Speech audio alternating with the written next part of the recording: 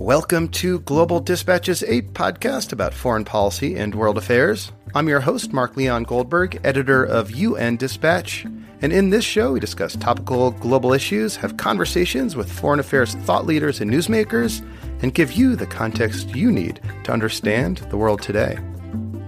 Go to globaldispatchespodcast.com to learn more. And now on with the show. According to the latest estimates from the World Health Organization, an outbreak of Ebola in the Democratic Republic of Congo has killed over 1,400 people. This makes it the second worst Ebola outbreak in history, following the 2014 outbreak in West Africa that killed over 11,000 people. The current outbreak in the DRC is so far confined to the eastern part of the country, which has long been beset by insecurity and violence. There were, however, 2 cases reported over the border in Uganda from a family that contracted the disease while attending a funeral in the DRC. This marked the first time that this outbreak crossed an international border, which brought this long festering Ebola outbreak back into the news. On the line today to discuss some of the international efforts to halt the spread of Ebola is Ambassador John E. Lang. He is a retired U.S. ambassador and currently serves as the Senior Fellow for Global Health Diplomacy at the United Nations Foundation. We kick off discussing why this outbreak has been so hard to contain, and then have a broader conversation about the strategies the international community, including the World Health Organization, are using to halt this outbreak.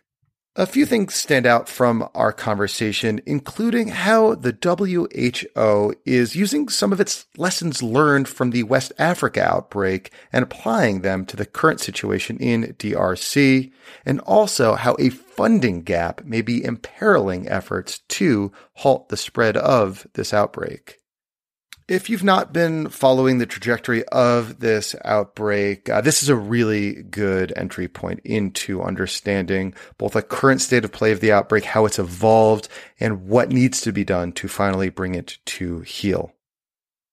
A couple of quick notes before we begin. The bonus episode that I've posted this week for premium subscribers is my conversation with Admiral James Stavridis, who is the former Supreme Allied Commander of Europe, that's the top NATO military official, and former Dean of the Fletcher School of Law and Diplomacy. And he discusses his career as the sort of quintessential warrior scholar. It was a fascinating conversation available to premium subscribers. If you would like to unlock that episode and now my 10 or 11 bonus episodes that I've posted with foreign affairs leaders who have discussed with me their life and career, you can do so using the button on globaldispatchespodcast.com or going to patreon.com/globaldispatches or following the link in the description field of this podcast episode. You'll unlock those bonus episodes as well as access to my daily Global News Clips service, Dawn's Digest. So become a premium subscriber to unlock access to all those rewards. And now here is my conversation with Ambassador John Lang, Senior Fellow for Global Health Diplomacy at the United Nations Foundation. Looking for a trustworthy podcast to bring you unfiltered viewpoints and experiences on global health? Tune into Global Health Matters, the podcast that connects silos and amplifies diverse voices to give you a holistic picture. Each month, Dr. Gary Aslanyan from the World Health Organization hosts discussions with guests spanning former ministers of health, award-winning journalists and authors, and frontline public health workers. Join listeners from across 180 countries for an exciting Season 4, launching in June. Global Health Matters is available on Apple Podcasts, Spotify, and YouTube. The outbreak that's currently going on in the Democratic Republic of Congo actually began on August 1st of last year, and it has not been possible to get it totally under control and the number of cases down to 0 for 2 main reasons. One is insecurity in that particular area in North Kivu and eastern DRC, and the other one is to get community acceptance of the changes in burial practices and other factors that need to be done in order to bring the outbreak under control. But the insecurity is really what's almost unprecedented. According to WHO, there have been 174 attacks on healthcare since January 1st of this year, and they've resulted in 5 deaths and 51 injuries of healthcare workers and patients. Yeah, I mean, this includes like the murder a month and a half ago of a doctor in the DRC who was, on the front lines, torching of health offices and Ebola treatment centers. Exactly. There have been different ways in which these attacks have occurred, and it's a very a difficult and tumultuous situation in terms of the different factions of groups that are involved, because sad to say, the Democratic Republic of the Congo doesn't have full control over every district in that part of the country. And of course, you also mentioned this challenge of getting communities in Ebola-affected areas to work with or cooperate with health officials. Can you talk a little bit about what those challenges are and why that sort of key element of community buy-in has been so lacking so far? Yes, it is a very difficult situation, and we saw some of this back in 2014 when there was the Ebola outbreak in West Africa, which involved Sierra Leone, Guinea, and Liberia.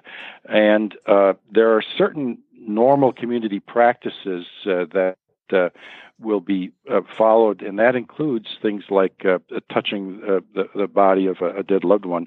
But doing that can actually cause the disease to spread, so it really has to end in order to stop the spread of Ebola.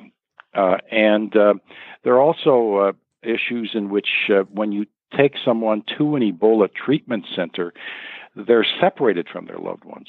And I think the natural tendency of anyone in the world would be to be close to their loved one when they're very sick and possibly dying.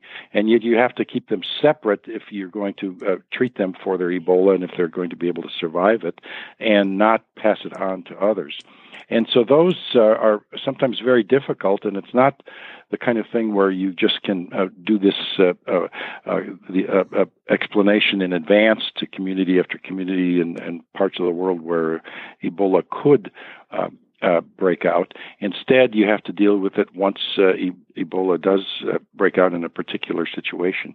So the communities are very important here, and they tend to be focused on their community needs, not so much what the government wants them to do.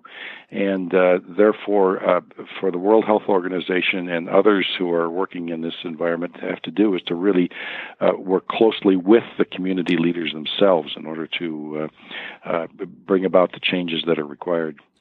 So you mentioned the 2014 outbreak in West Africa, and I'd like to go back and sort of discuss some comparisons, as to how the World Health Organization approached that and how the broader international community approached that outbreak, which was, both international and at a scale currently of, about 10 times worse in terms of number of people killed and infected as the current outbreak. What are some of the sort of similarities and differences you're seeing in how the international community is responding to this current outbreak in DRC as compared to the 2014 outbreak in West Africa? I think it's almost totally different. I have been a close follower of the World Health Organization for many years. I was a member of the U.S. delegation beginning back in 2007, and then later have been attending the World Health Assembly, which takes place each May, representing non-governmental organizations. And really, prior to 2014, WHO was not expected to have a very strong and robust emergency response capacity. And then when the Ebola outbreak occurred, and it really became a huge issue in August of 2014, it was clear that the world needed a stronger emergency response capability. WHO was slow to respond. The international community was slow to respond, and Ebola really got out of hand, as you pointed out. Since then, there have been major changes. First, under the Director General Margaret Chan at WHO, now under the Director General Dr. Tedros at WHO, to really give WHO a robust emergency preparedness and response capability. Can I just stop you there? Can you just sort of describe how that is being manifest on the ground right now in the DRC? Those changes, yes. Yes, it's really amazing. First of all, they have an assistant director general, the one in charge of emergency response, who's now based in the DRC. That's where he's actually working out of, which was not the kind of thing that WHO would have done back in 2014. They also have something like 670 people on the ground working there. And Dr. Tedros himself, the Director General, just Saturday was in Butembo in the DRC. He's visited there several times during this to point out, to put a focus on the needs, to point out that WHO needs the funding to be able to meet those needs, and to boost the morale of the people who are working so hard there in what is really quite a dangerous situation. So this is just the highest level of support that WHO can give. And just yesterday, the Secretary of Health and Human Services, Dr. Alex Azar of the U.S. government, was at a speech he gave to the U.S. Global Leadership Coalition, was speaking very positively and very highly about the response that Dr. Tedros and the World Health Organization have done in this regard. So it's really been a situation where, from my perspective, having followed this so closely and having seen the changes structurally that WHO has made to give itself a robust emergency preparedness response capacity, it's really been heartening to see how WHO has really gone all out to try to stop this outbreak in very challenging circumstances. And this also includes a key innovation of the vaccine, right, which was not as widely available or available really at all in the early stages of the 2014 outbreak in West Africa. Can you talk a little bit about the role of this vaccine, how it's being deployed? Yes, it's still an experimental vaccine, but in this emergency situation, they have had to use it, and it's proven to be highly effective. It's got a 97.5% efficacy rate. So what WHO has been able to do is vaccinate 32,000 healthcare and frontline workers and over 39,500 children aged 1 to 7 years old. The total number that they vaccinated, and they have 23 teams doing these vaccinations, is over 133,000. And one of the things they do with this is called ring vaccination, because the way you deal with Ebola to try to stop an outbreak, and this was the way it was done in 2014 as well as today, is to, when there is a person who has Ebola and it's confirmed to have Ebola, then what you want to do is find all that person's contacts who also could have become infected, and then the contacts of contacts. And by doing vaccinations for those contacts and the contacts of contacts, as they call ring vaccination, you end up, we believe, bringing the number of cases down gradually to the point where it will be zero. And one just wonders how much worse this outbreak would be if not for the vaccinations that are being delivered already. I mean, earlier, you discussed how the challenge of community engagement has been so difficult, and giving someone a vaccine doesn't really require behavior change in a way that changing generations of practice around burying a loved one does. So one wonders if this vaccination and the vaccine campaigns are sort of the answer to this challenge of community engagement that seems to be so problematic. I think they're a fundamental element of it, and in fact, when you say that, one wonders what would be the situation if we didn't have the vaccine. It's a very scary thought, and we could be much closer to the situation that we had in West Africa in terms of the numbers. Right now, all of the cases except for, I believe the number is 3, have been in the Democratic Republic of the Congo. And the 3 that have been in Uganda, neighboring Uganda, were a family that crossed the border from DRC. So it's still a very localized situation. And in terms, it hadn't really become global at this point. And that the fact that it is a localized situation, that it's confined to this one region of the DRC, except for that one cross-border incident that you referenced, was principally why a panel of advisors to the World Health Organization declined just a few days ago to declare this a public health emergency of international concern. That's sort of when we saw a resurgence of news around Ebola, and at least in like the mainstream media. Can you talk a little bit about that process? What does a public health emergency of international concern mean, and how does declaring one or declining to declare one affect how the World Health Organization operates and how the international community approaches an outbreak like this? Yes, I have studied international law, and one of the few parts of international law that involve global health, other than the Framework Convention for Tobacco Control, is the international health regulations that were approved in 2005. Largely in response to the SARS outbreak, if I recall, right? Correct. And the idea was to ensure that countries were transparent when they had infectious disease outbreaks that could become international and eventually global and spread. It seems to me that the decision that was made by an emergency review committee and recommending to Dr. Tedros, the Director General, not to declare a public health emergency of international concern last Friday, was really a decision which could have gone either way, but reasonable minds can differ on this. It certainly meets one of the criteria in that it's an extraordinary event. Another criterion is that there's a risk of international spread, and now there has been spread into Uganda, as I said, but it's still very localized, and the committee did not believe that at this point it constituted a threat beyond the immediate region. They also believed that the ongoing response would not necessarily be enhanced by bringing in the temporary recommendations under the international health regulations. So there is a very robust response, as I said. It's not just the World Health Organization. The UN itself has been engaged, and in fact, they've just announced that there's a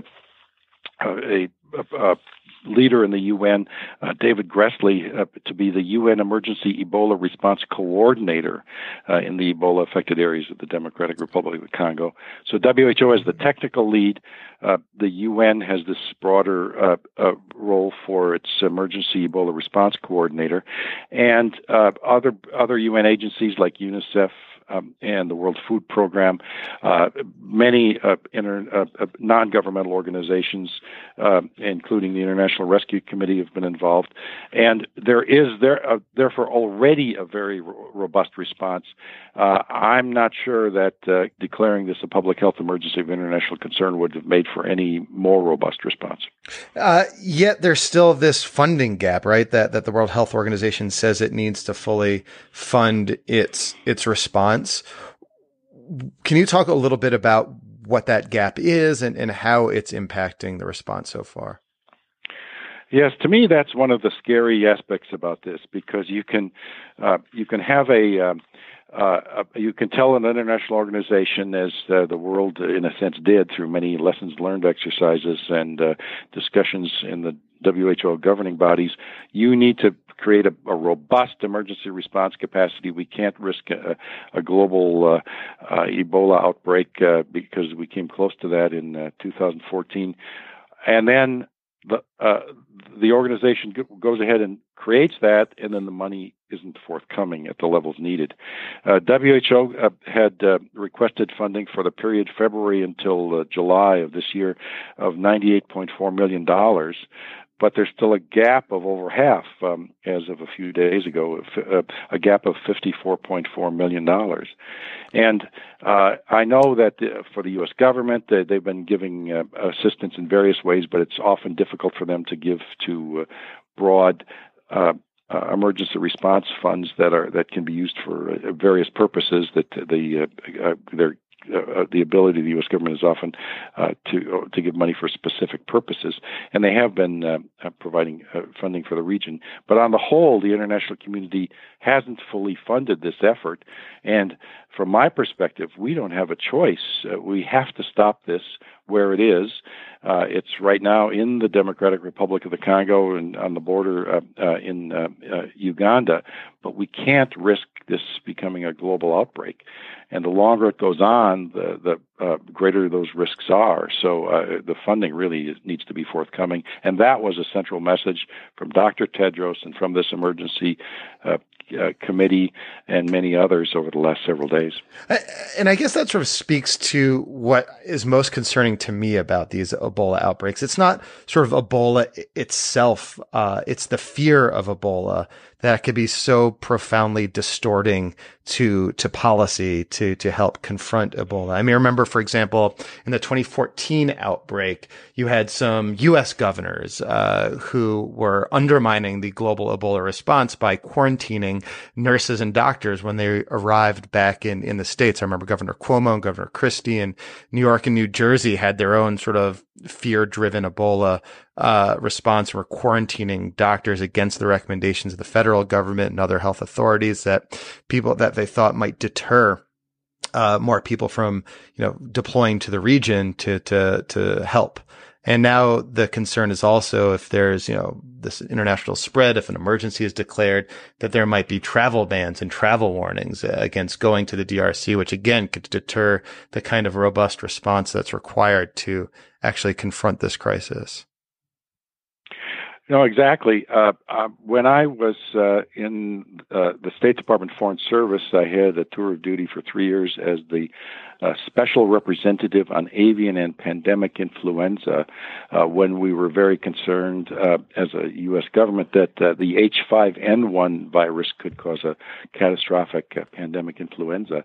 And there was a lot of modeling done in that period that showed that even in the event of a pandemic influenza, if you closed U.S. borders, you would only gain about 1 week in terms of an advantage prior to the time when eventually a vaccine could be created that would prevent it.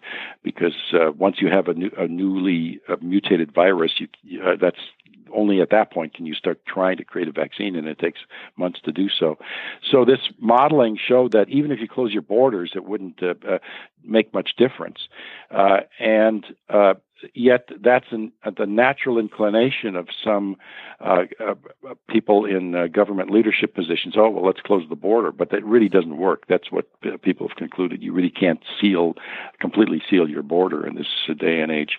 And one of the fears of some people, if this were to be declared a public health emergency of international concern, is that some countries would then take the wrong step and try to close their border rather than do monitoring of potential people who could be infected.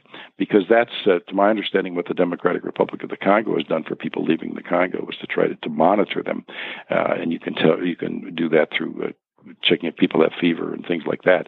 But to close the border does more harm than good in almost all situations. So finally, what sort of indicators will you be looking toward in the coming sort of weeks that would suggest to you whether or not this outbreak is at least trending in the right direction? Well, the fundamental goal is, of course, to get to zero. But to get there, you have to reduce the numbers that are occurring each week. And there were some promising figures at the end of last week, but then there were several cases that came about over the weekend. And the idea is community by community. And if you are following this closely, you realize the situation in the different communities within North Kivu in the Democratic Republic of the Congo. And it's really community by community where you have to see and get those numbers to be trending downward. That's the fundamental goal here, because everybody knows that to really succeed, you do have to get the number to zero. Well, Ambassador Lang, thank you so much for your time. This is a helpful explanation, I think, of where we stand and how this could actually be brought to a heel. Thank you very much, Mark. I really appreciate it. All right. Thank you all for listening. Thank you to Ambassador Lang. And I also want to point people to a conversation I had with Ambassador Lang last year about his experience surviving the U.S. Embassy bombing in Tanzania in 1998. He was at the time the acting U.S. ambassador to Tanzania when the U.S. Embassy there was bombed by Al-Qaeda and was sort of a precursor to the 9/11 attacks. And he kind of describes that experience and the impact that it had on his life and his career and on sort of U.S. diplomacy more broadly. I'll post a link to that conversation from last year, which we had on the 20th anniversary of that bombing. All right, we'll see you next time. Thanks. Bye.